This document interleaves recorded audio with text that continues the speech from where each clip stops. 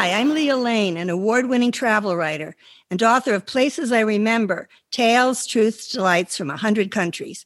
On this podcast, we share conversations with travelers about fascinating destinations and memorable experiences around the world. Summer means outdoors, picnics on a lawn with kids playing nearby, driving with the top down to get drippy ice cream cones at a roadside stand, or buttery lobster rolls on a wooden table by the ocean in Maine, listening to an indie rock group in the town square, or lazing on a beach or on a dock by a lake, shopping for fresh corn and warm tomatoes at farmers markets, baseball games and boats, fairs and camps, and eating outside. I love summer, but what I love most are summer festivals around the world. In episode 8 about spring travel, I gave you a whole bunch of fun spring festivals, and I've collected some of my favorite quirkiest summer festivals to share with you in this episode. And if you plan to attend any, always check ahead to be sure they're on. Let's start with the United States. At the Florida Keys Underwater Music Festival, held annually on the Saturday after July 4th, a concert is held at Lowell Key Reef, part of the world's third largest and North America's only living coral reef. Here's the catch. Ocean-themed songs are streamed into the water through waterproof speakers hung for the bottoms of boats floating above the reef. You can hear maybe The Little Mermaid or Jimmy Buffett's Fins or the Beatles' Octopus Garden. You'll see musician divers with mermaids playing surreal instruments such as a flukelele. Sound travels 4.3 times faster in water than in air, so you can listen to musical vibes not just with your ears, but your entire body. Hang on to your hats. At the Bridgeport, Connecticut Hat Festival, contestants gather in Bucky-Doo Square, yes, that's its real name, to be shortlisted for the Fun Hats competition for best ladies, gents, girls, and boys hats, and the most elegantly hatted couple. The main event is Hatter Day. There's a hat hurling challenge, psychic hat reading, and even a best hatted dog competition. Elvis Week is usually held in Memphis in mid-August and includes movies, special performances, and the ultimate Elvis Tribute Artist Contest to crown the best Elvis impersonator. It's a week of scheduled events to mark the anniversary of the death of Elvis Presley. I do not think they have a tableau of him in the bathroom. And you do get to see Graceland. Let's go to Canada. They're not as silly, right? Well, here's a bit of backstory. In 1755, the British attempted to remove the Acadians from British North America in the Great Deportation, also known as the expulsion of the Acadians. It was a horrific event that saw approximately 10,000 Acadians deported between 1755 and 1763. Attracted by the French language, many found their way to Louisiana, where they became known as Cajuns. A few escaped deportation and eventually gathered in Caracat, the unofficial capital of Acadia. In New Brunswick, Canada, on the Atlantic coast, is a festival celebrating the Acadian survival with concerts, the blessing of the local fishing fleet, decorating the town, and dozens of other events. On August 15th at 6 p.m., everyone in town parades up and down the main street, making as much noise as possible for a full hour. Drums and horns, pots and pans, and noisemakers of all sorts. People shout and sing and sport the colors of the Acadian flag. We are still here. I attended this noisy celebration a few years ago and suggest if you do, wear earplugs. The largest festival in France is in Bayonne in the northern Basque Country. The opening ceremony has been at 10 p.m. on a Wednesday night since 1932. From then, for 5 days until Sunday, the whole town wears white with a red scarf and parties hard. You've heard of my son's escapades in episode 16, Running with the Bulls at the Festival of San Fermin in Pamplona, Spain. In Bayonne, cows are used, making it a lot less dangerous. At midday every day when the king of the festival, Leon, awakens, festivities begin and continue throughout the day with traditional bands, floral processions, and parades of giant papier-mâché figures and floats, everyone wearing white and red. In crowded bars, restaurants, and stalls lining the River Neve, revelers swarm all through the night. Now, this is a scary one. The International Highline Meeting Festival is one of the most terrifying and daring anywhere, and don't try this if you're a restless sleeper. Fearless sleepers are suspended above the Italian Alps on Monte Piana every September in just a hammock. They call themselves slackers because of the slack lines they're suspended across. This sport differs from tightrope walking as the rope is slightly flattened and has more slack than a tightrope, meaning it can move side to side or bounce. Yikes. These guys may spend their days and nights defying death, suspended hundreds of feet above the Italian Dolomites, but far below there's a normal festival. Festa dos Tabuleiros in Tomar, Portugal, is the Festival of the Trays and takes place every 4 years. The next one is in July 2023. The procession of the tabuleiros is heralded by pipers and fireworks and is led by the banner of the Holy Ghost, followed by girls carrying the trays on their heads. In the rear are cartloads of bread, meat, and wine pulled by the symbolic sacrificial oxen with golden horns and sashes. The girls who carry the trays wear long white dresses with a colored sash and are helped by boys who also wear a formal costume. The tray headdress, which must be the same height as the girl, is made up of 30 loaves of bread, specially shaped and threaded on 5 or 6 canes, which are tied to a wicker basket. At the top, there's a crown completed by paper flowers, greenery, and wheat sheaves. The blessing of the trays, the street decorations, the quilts in the windows, and the throwing of flowers over the procession of the trays, carried on the heads of hundreds of young girls, is an unforgettable sight. In June, another Portuguese summer festival, the Festa de São João, has been celebrated in Porto for more than 6 centuries and looks pretty wild. Participants jump traditional bonfires, and revelers roam the city, hitting each other on the heads with plastic hammers. On windowsills, potted basil plants are set out with traditional verses from Portuguese literature. And on June 23rd at midnight, boats crowd the Douro River, and people line the north and south banks to watch spectacular fireworks. Those bonfire jumpers had enough fireworks, I'd guess. There are lots of art festivals in summer, but at the annual World Body Painting Festival in Seebold in Austria, artists use scantily clad bodies as their canvases. Techniques include brushes, sponges, and airbrushes. I guess they have to airbrush the naughty parts. I've been to Finland in winter, and aside from going into the sauna, ice fishing, and drinking, there's not much to do. So the Finns celebrate summer big time. And what could be more enjoyable than lazily floating down a river on a summer's day with a cold one safely in hand? During this floating beer event, the well-watered participants quite literally float along on top of either the Kerava River or on the Vantaa River, with the starting point at the southern Finnish city of Vantaa, the 4th most populated city in Finland. The route comes to an end at a beach in the Finnish capital, Helsinki. People jump and scramble aboard makeshift, often tiny rubber rafts, as well as slightly larger paddle boats loaded with stacks of beer. Paddles and oars are optional, although they may be useful for navigation. Anyway, most of those taking part by the end of their beer-soaked journey don't care much where they are. El Calacho, known as the Baby Jumping Festival, is a traditional Spanish holiday that started in 1620 in Burgos, Spain. I happened to be in Burgos at another time of year, or I assure you I would not have missed this one. Men dressed as the devil, wearing red and yellow jumpsuits, jump over babies born during the previous 12 months to cleanse them of original sin and to guard them against illnesses and evil spirits. It also could give them bad dreams for life. On a somewhat related family subject, on the 3rd Sunday of July, thousands of Romanians dress in traditional clothes and gather on Gaina Mountain, hoping to meet that special someone. The Maidens' Fair at Mount Gaina was a place where families used to bring their adolescent children and arrange weddings. The festival is always opened by women dressed in folk costume who play the wooden alpenhorn. The celebration can be explained by the fact that the inhabitants of these mountains are scattered, and their homes are far apart, divided by mountains. The mountains have also kept them together for all these years. So the legend of the Maidens' Fair says that a magic hen, a gaina in Romanian, who laid golden eggs, was brought to the mountains by fairies. Once a year, young couples that really loved each other received one of these magic eggs as a present. So locals still believe that a couple can be happy only if their wedding is done on Mount Gaina.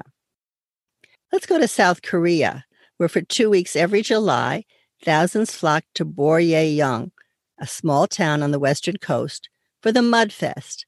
Mud wrestling, mud sliding, and mud swimming have made this the number one and dirtiest Korean festival. There are mud pits, mud fountains, mud pools, mud massage zones, and even a mud prison, all of which are guaranteed to have you looking like a mud monster by the day's end. If you're looking for a cleaner time, the Sinchen Water Gun Festival is held in July in Seoul, South Korea, a wet and wild way to escape the summer heat. Bringing memories of childhood summers, the streets of Sinchon, normally filled with college students, close off for a parade of shenanigans. Split up between 2 days, there's an umbrella performance, a water concert, and even a water gun wedding. I mean, who wouldn't want to say they got married at a water gun wedding? And of course, the highlight of each day is the water gun fight itself. Let's get away from mud and water and go to Maralal in Kenya, a 2-day late August festival celebrating dromedaries, the camels with double humps. It attracts international competitors participating in the annual race put on by the Samburu tribe. I watched a camel race in Abu Dhabi with the one-hump beasts. My favorite memory is of the fake jockeys bobbing on the camel's hump. There also were races pitting camels against people. The camels won. Naadam is the biggest traditional festival held in Ulaanbaatar, the Mongolian capital. Each July, men compete in Mongolian wrestling, horse racing, and archery in the city's national stadium. And today, women also participate in archery games and girls in horse racing. The festival might not be as quirky as some of the others, but I just like saying Ulaanbaatar. This next festival is quirky. Furano, located in the heart of Hokkaido, Japan, is known for its lavender fields and ski resort, but also for the Belly Button Festival, first celebrated in 1969. During this 2-day navel-gazing celebration in July, thousands of dancers compete for prizes with their bellies painted with funny faces, such as mustachioed clowns, animals, and Japanese characters. To take part, you need to draw a funny face on your stomach and cover your real face with a straw hat or something similar. The festival committee will provide a belly button dance outfit free of charge, and I'm not sure if it helps whether you're an innie or an outie. The Esala Perihara is an annual 15-day festival in Kandy, Sri Lanka, venerating Buddha's tooth. This is significant because it symbolizes the introduction of Buddhism to this small island nation nearly 2,000 years ago. Every night there's a parade of elephants accompanied by performers and musicians. The festivities culminate with a procession of over 1,000 performers and 100 elephants. The larger elephants have their tusks capped in gold and draped with silk tassels, and some even wear ankle bracelets. Animal rights activists won't like this one, I do understand, but it is a sight to behold. Are you a blonde? Do you like blondes? Then check out the Go Blonde Festival in Riga, Latvia, an annual event organized by the Latvian Association of Blondes. Fair-haired women dressed in pink parade down the streets of Riga to promote economic growth and to spread cheer. The parade also has become a tourist attraction for people interested in more than just the city's fine Art Nouveau architecture, and has become the biggest blondes festival in the world. Yes, there are more than one. There's a Marilyn Monroe lookalike contest and a Harley-Davidson bike parade, and concluding with an all-night party. In this case, blondes really do have more fun. And there are festivals for another kind of blonde, golden retrievers, in July. Goldens and their owners from around the world travel to the Golden Retriever Club of Scotland, appropriately held at the ancestral home of the breed. The festival began in 2006 to commemorate the 50th anniversary of the organization.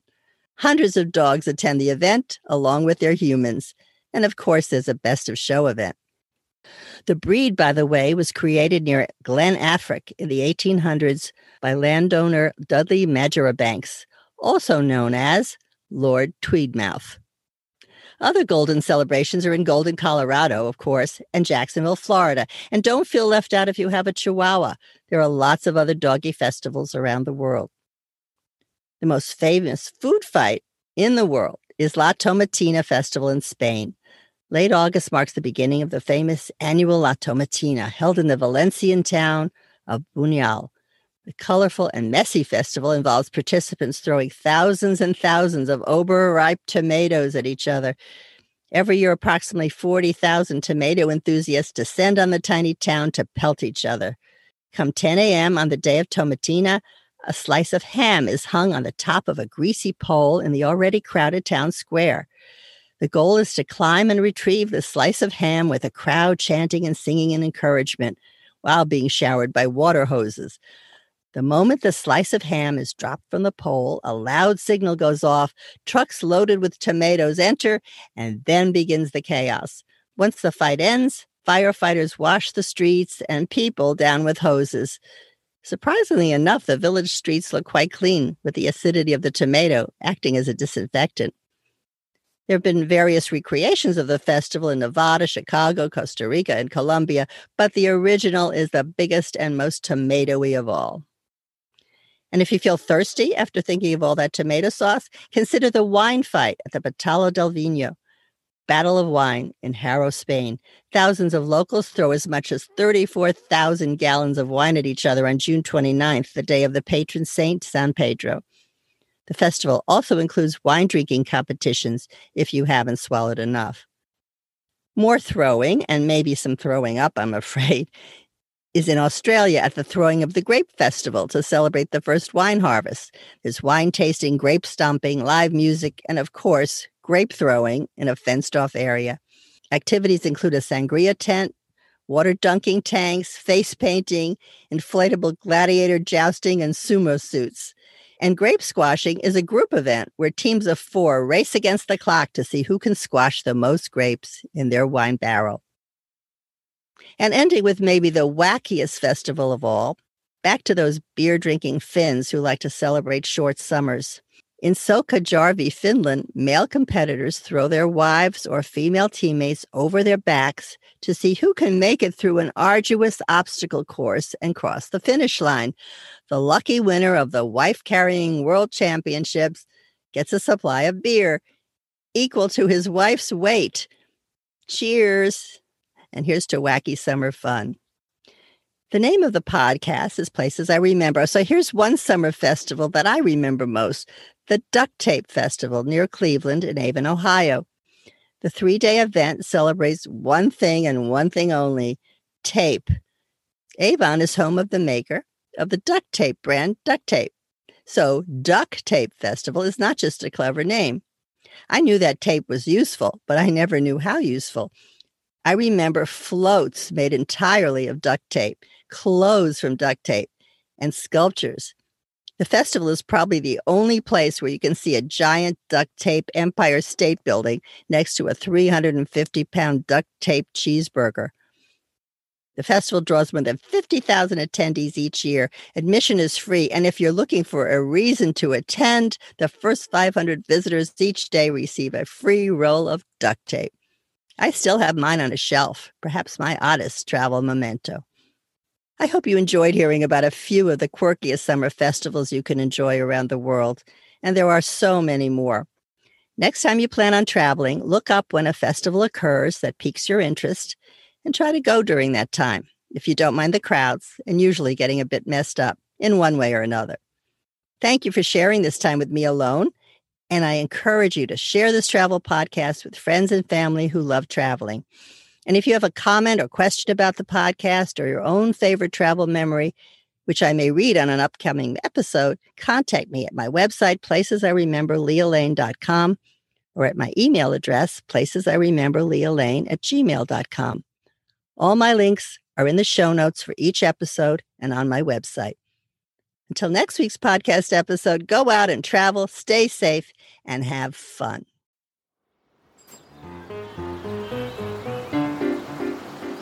Thanks for listening to our award-winning podcast. We've recorded over 100 episodes of Places I Remember, so follow us on any podcast app. And new monthly episodes are also on YouTube with gorgeous video. My book, Places I Remember, is available in print and Kindle, and I read the audio version. Follow my travel writing at Forbes.com. Contact me at the links in the show notes or on my website, placesiremember, lealane.com, and keep making your own travel memories.